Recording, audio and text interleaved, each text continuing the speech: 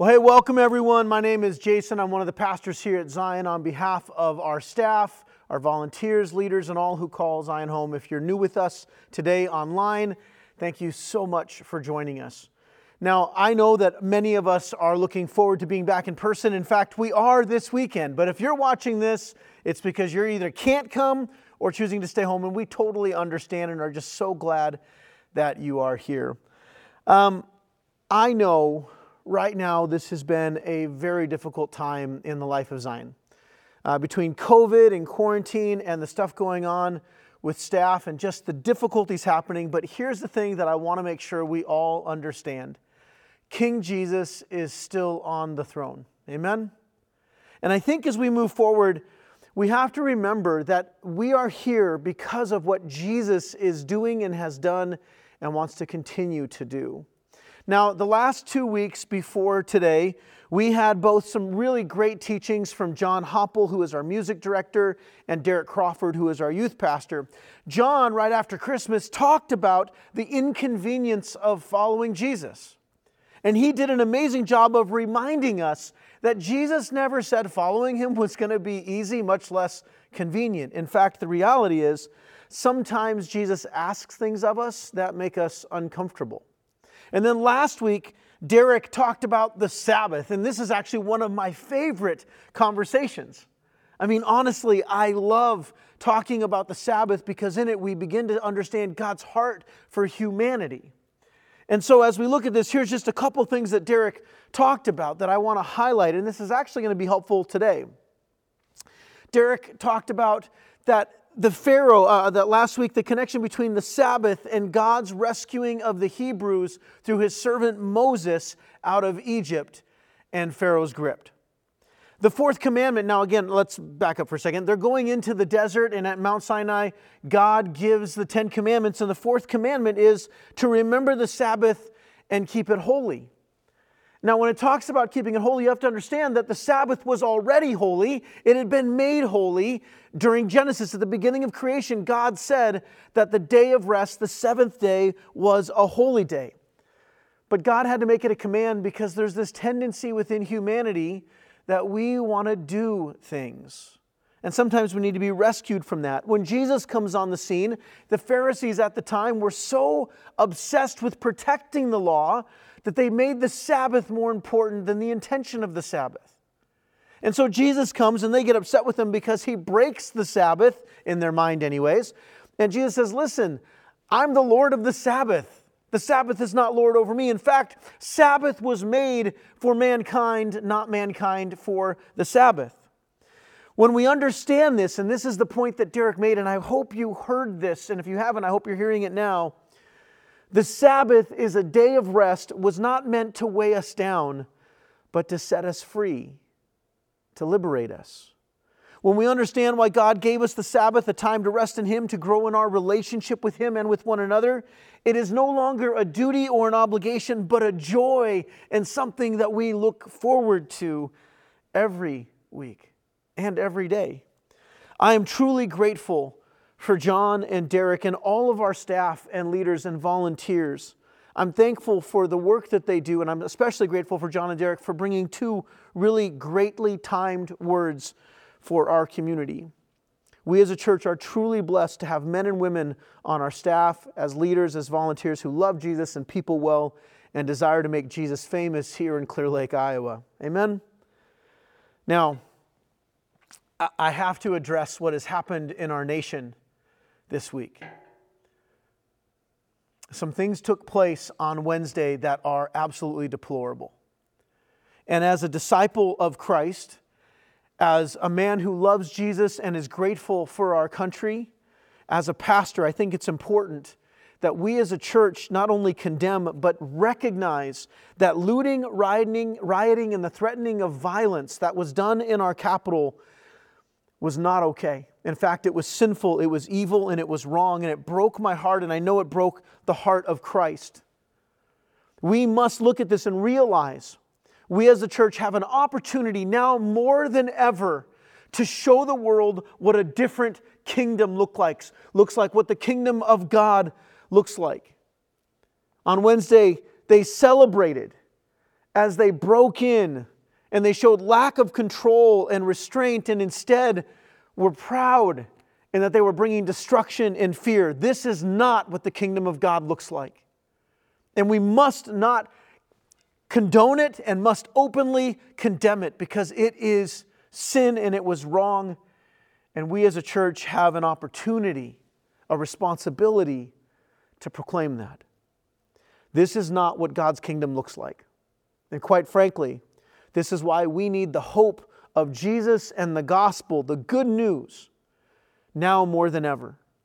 Our world is looking to the church as an example.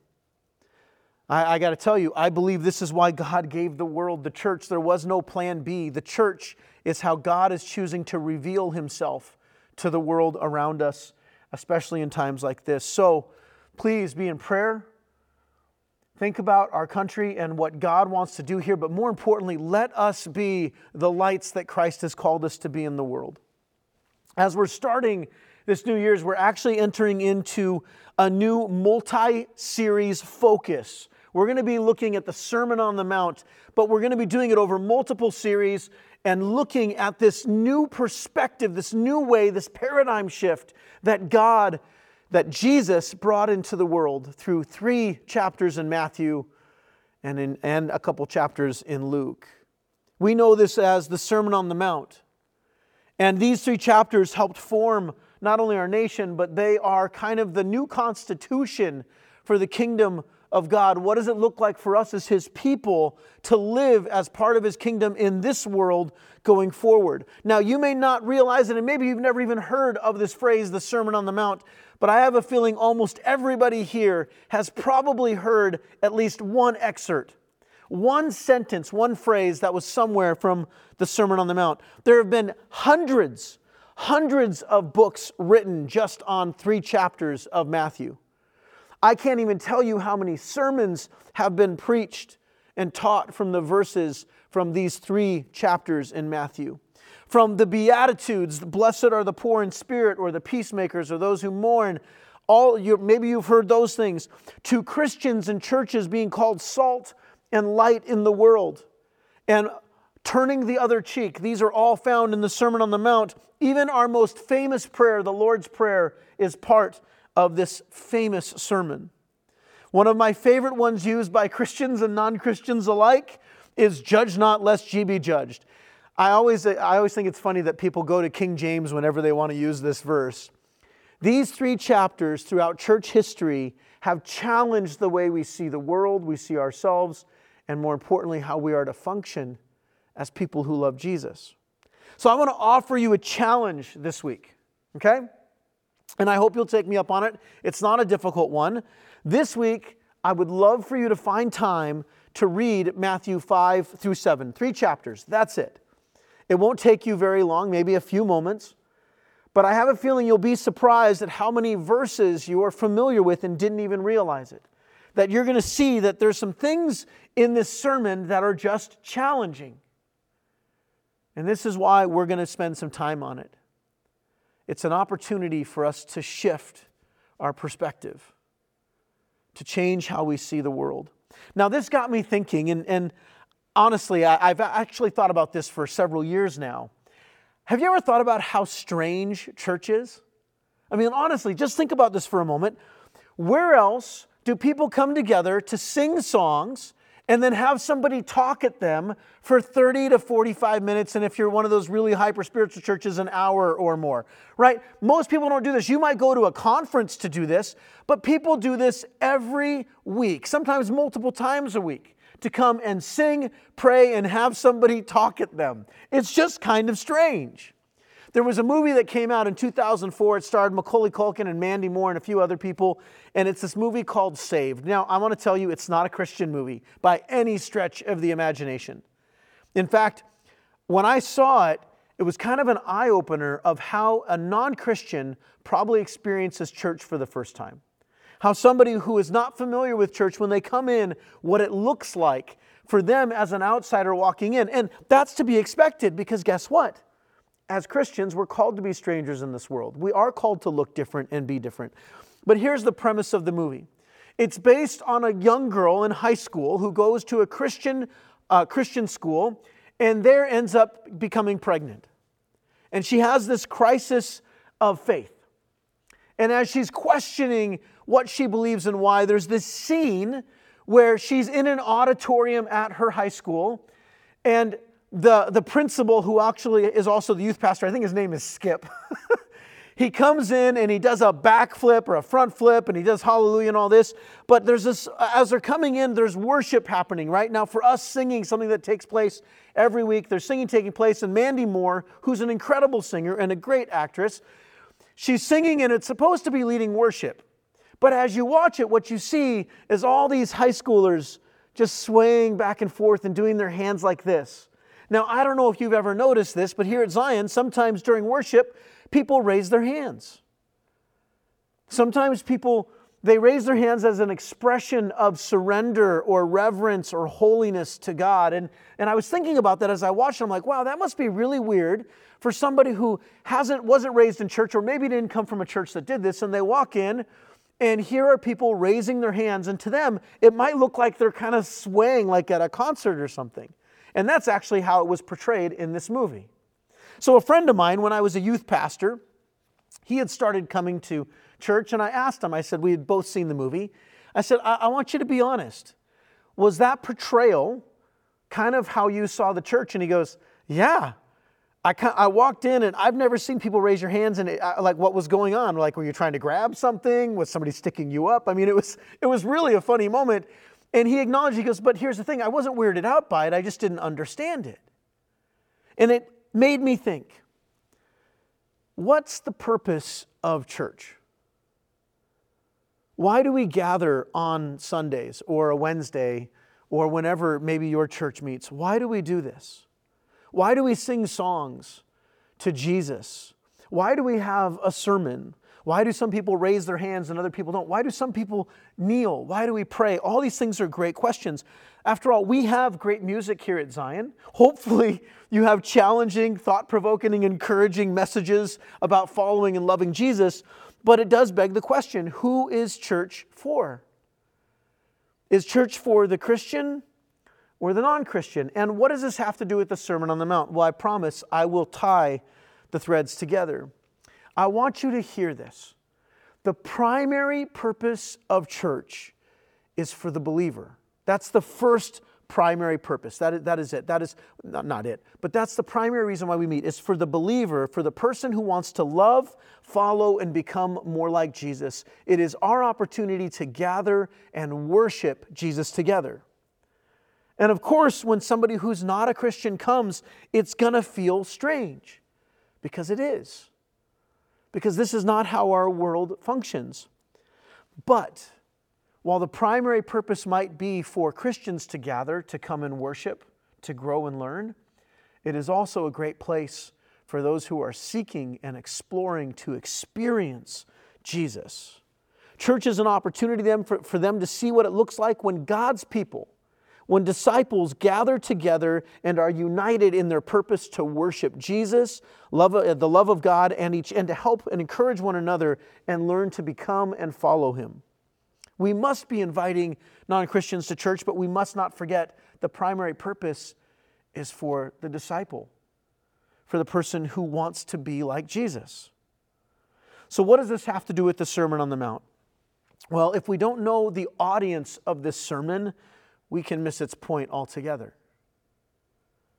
And in fact, we're only going to look at really 3 verses from the Sermon on the Mount, 2 verses actually, from the Sermon on the Mount today.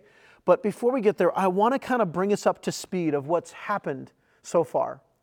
Now, it starts in Matthew chapter 5, so we have the first couple chapters, which are about the birth of Jesus, which we just celebrated that at Christmas, so y'all can go back and read that. And then it starts in with John the Baptist, his cousin. John the Baptist is sent out, and he is proclaiming that there is one whose sandals he's not even worthy of tying, one who is greater than him. John came baptizing water and repentance. Now, this is important that you remember this. Now, Jesus comes in. He sees John the Baptist preaching in the River Jordan. People are getting baptized in water and repenting because the kingdom is coming. And John sees Jesus walking, and Jesus walks up, and he says, hey, you must baptize me. And John's like, who am I to baptize you? I don't have the right to do that. You should baptize me. No, I can't do this. And Jesus says, no, you have to do this. Now, you're probably familiar with this story. As soon as Jesus was baptized, this is Matthew 3, 16 through 17, he went up out of the water. At that moment, heaven was opened, and he saw the Spirit of God descending like a dove and alighting on him. And a voice from heaven said, "This is my Son whom I love. With him I am well pleased." Jesus is filled with the Holy Spirit. The Father affirms the Son's identity, Jesus' identity. And then immediately after this, led by the Holy Spirit, Jesus is taken into the desert for 40 days and 40 nights to be tempted by Satan. There, Satan tempts him with three things that all human beings struggle with. First, his appetites. He hasn't eaten for 40 days, and so Satan says, turn the rocks into bread. Second, approval. If you're God's son, throw yourself off the rock so you can prove and know that the Father actually loves you. We all seek approval. And then third, ambition. Satan says, hey, I'll make this easy for you, Jesus. Simply bow down now and everything here is yours. The whole world is yours. You don't have to go through your mission. I'll give it to you now. Jesus resists the devil and is then attended to by angels. And his public ministry begins. Jesus begins his public ministry with this powerful phrase, repent, which means turn back. The kingdom of heaven is come near. And he calls 4 disciples to himself. 4 fishermen, Peter and his brother Andrew, and James and his brother John, who are the sons of Zebedee. They drop their nets immediately and follow him, and he begins then to go out and demonstrate the kingdom of God here on earth. And he does it through 3 primary ways. First, he teaches. He passes on knowledge. Now, when we preach, when sermons are happening, teaching is taking place. Some of you right now are learning information that whoever it is, whether it be me or somebody else, is passing on to you. Jesus went around teaching in the synagogues and to the people around him. The synagogue is a Jewish church, essentially. Then he preached. Preaching is proclaiming of the truth. He went out into the world and proclaimed the good news of God, that the kingdom of heaven was here, and that he had come for the lost, broken, and forgotten. And then third, he performed miracles. He healed people, cast out demons, brought people to life. These 3 things led to, all of a sudden, everybody started following this traveling homeless rabbi, Jesus. The very next scene we find is Matthew chapter 5, and it's the first sermon that we see Jesus giving. Now, Jesus was a rabbi. Rabbis were teachers, and they still are. They're teachers and leaders in the Jewish faith. We know that the reason why they followed Jesus is that he was unlike any other rabbi they'd ever seen. In Matthew 7:29, towards the end of the Sermon on the Mount, it says this, he taught as one who had authority and not as their teachers of the law did. Jesus taught differently, but he also followed up his teaching and preaching with compassion and love and mercy and power. Power through the Holy Spirit. People flocked and wanted to be like him.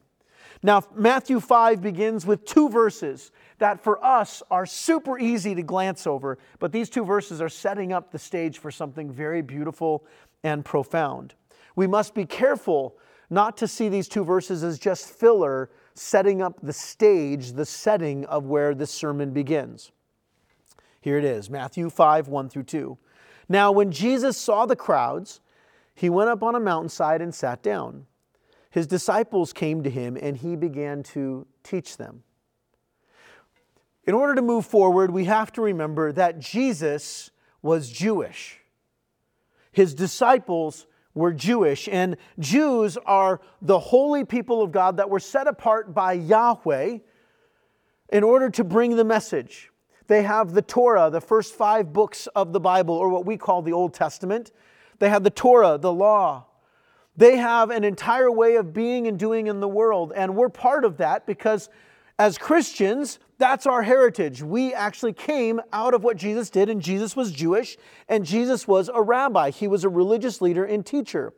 Now, it's difficult sometimes for us because we're reading this book 2,000 years later. Sometimes things get lost in translation, and it's understandable. It's understandable that a phrase for us may mean nothing, but to a first century Jew reading it, oh, did it open things up. You have the crowds following him, and what does he do? The first thing Jesus does is he leads them to a mountain. But more importantly, he leads his disciples to a mountain. And what does he do? He teaches. Now, again, if you're anything like I was the first time and second time and probably 100 times I read this text, I assumed that these first two verses were simply Matthew setting the stage. But there's actually something bigger going on.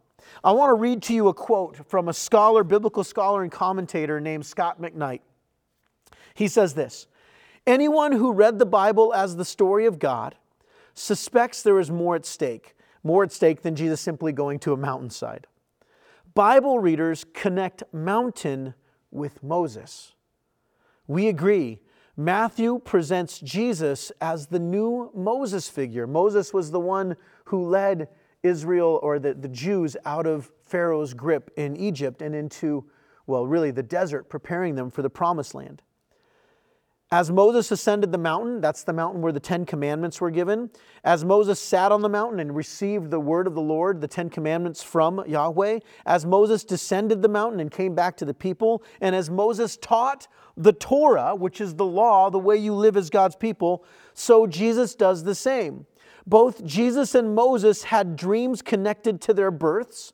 The slaughter of children is connected to their births. Both narrowly escaped clutches of an evil ruler, Moses from Pharaoh, Jesus from Herod, King Herod. Both had to flee, and then only later could they return. And like Moses, Jesus was in the wilderness, fasted 40 days, was tested by God, and passed through the Jordan, though Moses died before he actually got to even get to the Jordan." Those two verses in Matthew chapter 5 are setting Jesus up as the new Moses, the one who would lead God's people out of slavery once again.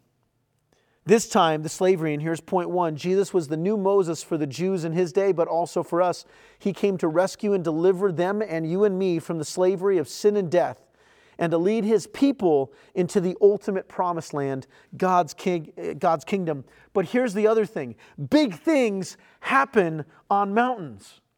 Whenever you hear the word mountain as a Jew, all kinds of great things, big things happen on mountains for God's people. So where does Jesus lead his disciples? To a mountain, to hear a sermon, to do church.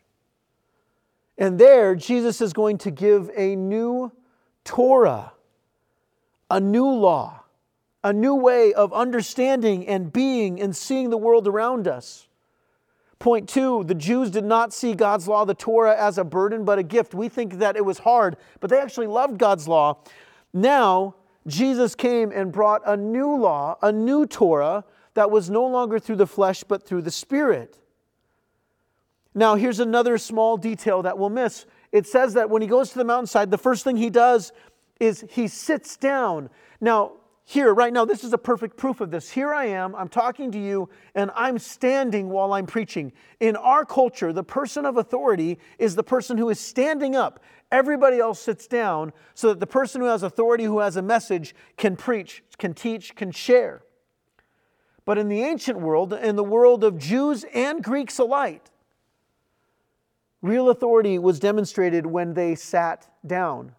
When Jesus sits down to teach, all of his disciples, all of Rabbi Jesus' disciples would have sat at his feet to learn from their master. When Jesus sits down, he is essentially saying, listen, I'm bringing new authority and a new word, a new law. So remember why I asked, why do we go to church? We go to church as disciples to sit at the feet of Jesus. Now, I'm not Jesus, let's be clear. No one up here is. I've spent my week at the feet of Jesus, learning from Jesus, and my job is to bring the sermon. That's part of the calling of pastors, of teachers, of preachers. We come together to learn and sit at the feet of Jesus together. I'm not preaching something to you that I didn't preach to myself first. I'm not teaching something to you that I've not submitted myself first to God and went, Jesus, what do you have for me in this? Jesus wasn't actually teaching to the crowds. He was teaching to his disciples. The crowd had the benefit of being there. the privilege of sitting and hearing Jesus, but the message was meant for his followers, the disciples. Now, another word for disciple, this is point 3, is student. We who are here today at church, if you're online, you are a disciple, which means you are a student of the Master Jesus. We sing songs and listen to sermons to learn and how to live and love God like Jesus, how to love each other like Jesus, even how to love ourselves like Jesus. The Sermon on the Mount is about a new way of being, and it's one we can't do in our own strength. Some people think the Sermon on the Mount is a sermon about how to live a good life or attitudes, that if you just adopted these attitudes, you'd be blessed. Maybe you've heard cheesy sermon titles, the Be Attitudes, as if it's all about just an attitude adjustment. Just think this way and everything will work out great. But here's what we've discovered from the Sermon on the Mount. Just as the Jews could not obey God in the old law, they just couldn't do it. They were human beings. They were flawed. We cannot live out the Sermon on the Mount in our own strength. We must look at the Sermon on the Mount through a different lens. Just like God gave the Jews the 10 Commandments and the law as a way to separate them from the rest of the world, God gave us the Sermon on the Mount to help us understand what it looks like when we as the church live as set-apart people. When we begin to say, this is what it means for us. It's almost like a kingdom constitution. As Americans, we understand the Constitution is a way of being. It's a way of thinking. The Sermon on the Mount is a kingdom constitution. It is a reminder, a new way of seeing the world. And that world is through the lens of the kingdom of heaven, the kingdom of God. There are 2 things essential for every kingdom. First, every kingdom must have a king or a queen. And every kingdom has citizens, people who live in that kingdom. If you are a disciple, you live in that kingdom and you worship and submit and are under the lordship of King Jesus. This is what it means to be a Christian. Just like our Constitution is what it means for us to be as Americans, our kingdom constitution, the Sermon on the Mount, is what it looks like when we act like the people, when we think like the people who love and worship God. It's not about what you do, it's more about who and whose you are. It will change everything. Now let's go back to Moses for a second. You might not be familiar, but there's this moment where Moses is in the desert and God appears to him through a burning bush. And in that burning bush, Moses sees it and he walks up and he realizes something holy is happening. So he takes off his shoes and he asks the bush, what he knows is God trying to do something, "Who are you? What's your name?" And God doesn't respond to Moses, "I do what I do." No, God says to Moses, "I am what I am."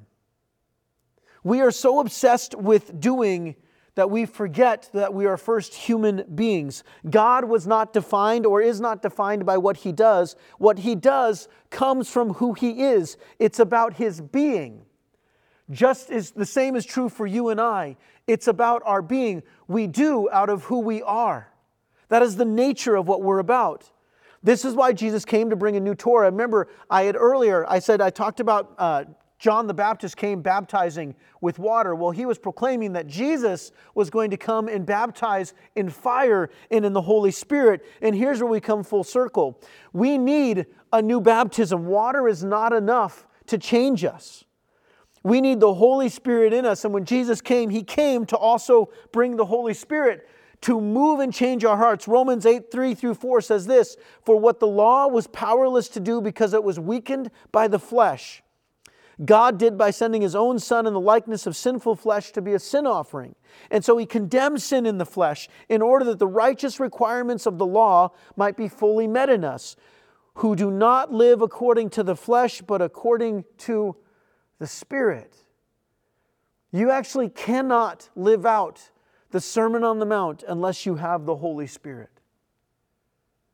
We must have it. Ezekiel 36, he's a prophet in the Old Testament, says this, "I will sprinkle clean water on you, and you will be clean. I will cleanse you from all your impurities and from all your idols. I will give you a new heart and put a new spirit in you.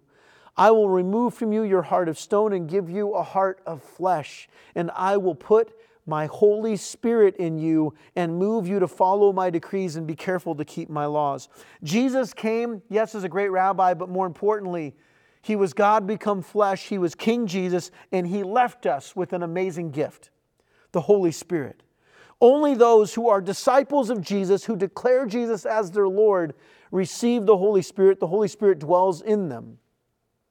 The Sermon on the Mount will become nothing more than another self-help, motivational sermon, teaching series, whatever, that will leave you disappointed and empty and feeling unfulfilled unless you surrender your life to Jesus and ask the Holy Spirit to open your eyes, soften your heart, and transform your mind. So what is the Sermon on the Mount? Jesus came proclaiming and demonstrating the supernatural kingdom of God. The Sermon on the Mount is what it looks like when we live it through the power of the Spirit.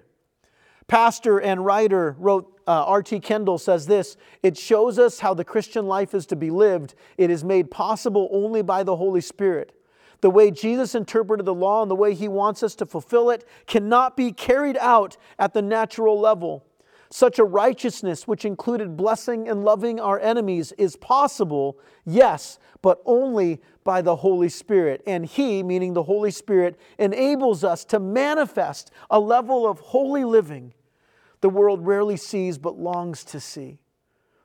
Such a glorious, even dazzling manner of life is described and explained to us in the Sermon on the Mount." So here's the big idea, okay? I'm wrapping it up here. Here's the big idea.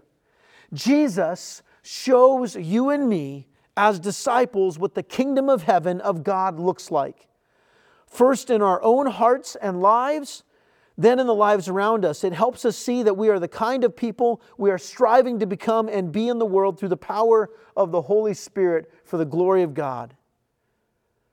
The Sermon on the Mount will radically change. So where do we go from here? Well, first, even if you're online, maybe you feel you've heard this and you're realizing that you've been living in your own strength and power. You've been living under your own laws. You've been feeling defeated and deflated because you fail miserably no matter how many times you try. You've tried it on your own. If you have never given your life to Christ and you're listening to this right now, if you're hearing this, and the Holy Spirit is saying, you know you need this, you have the opportunity to receive Christ right now, even if you're watching online. And if you're a Christian and you feel like you've been operating in your own power, you actually have the power of the Holy Spirit in you. You must submit yourself to it. We call it the baptism of the Spirit. It is asking the Holy Spirit to fill your lives. These two things, if you're not a believer, confessing Christ in your life will set you apart. The Holy Spirit will work in you. And then the second one is life in the Spirit. We must have these things in order to live out the kingdom a new way. Would you pray with me?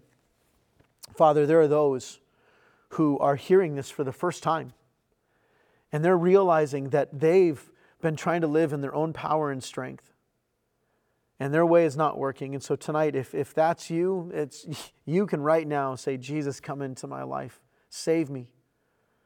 I confess my sins, that you are faithful and just. I'm sorry for the wrong that I've done. I surrender my life to you, Lord. And if you are listening right now and you realize that, or you feel like you've been operating in your own power and that you're struggling, but you love Jesus, but man, you're struggling, you have the opportunity now to just ask the Holy Spirit to move in you, to reveal, to work, to give you power. Lord, we love you, we praise you, and we know you are faithful and good in Jesus' name. Amen. Receive this benediction. May the Lord bless you and keep you. May He shine His face upon you. May you live in the kingdom power that comes from the Holy Spirit in a life surrendered to Jesus. In the name of the Father, Son, and the Holy Spirit, thank you so much for being with us.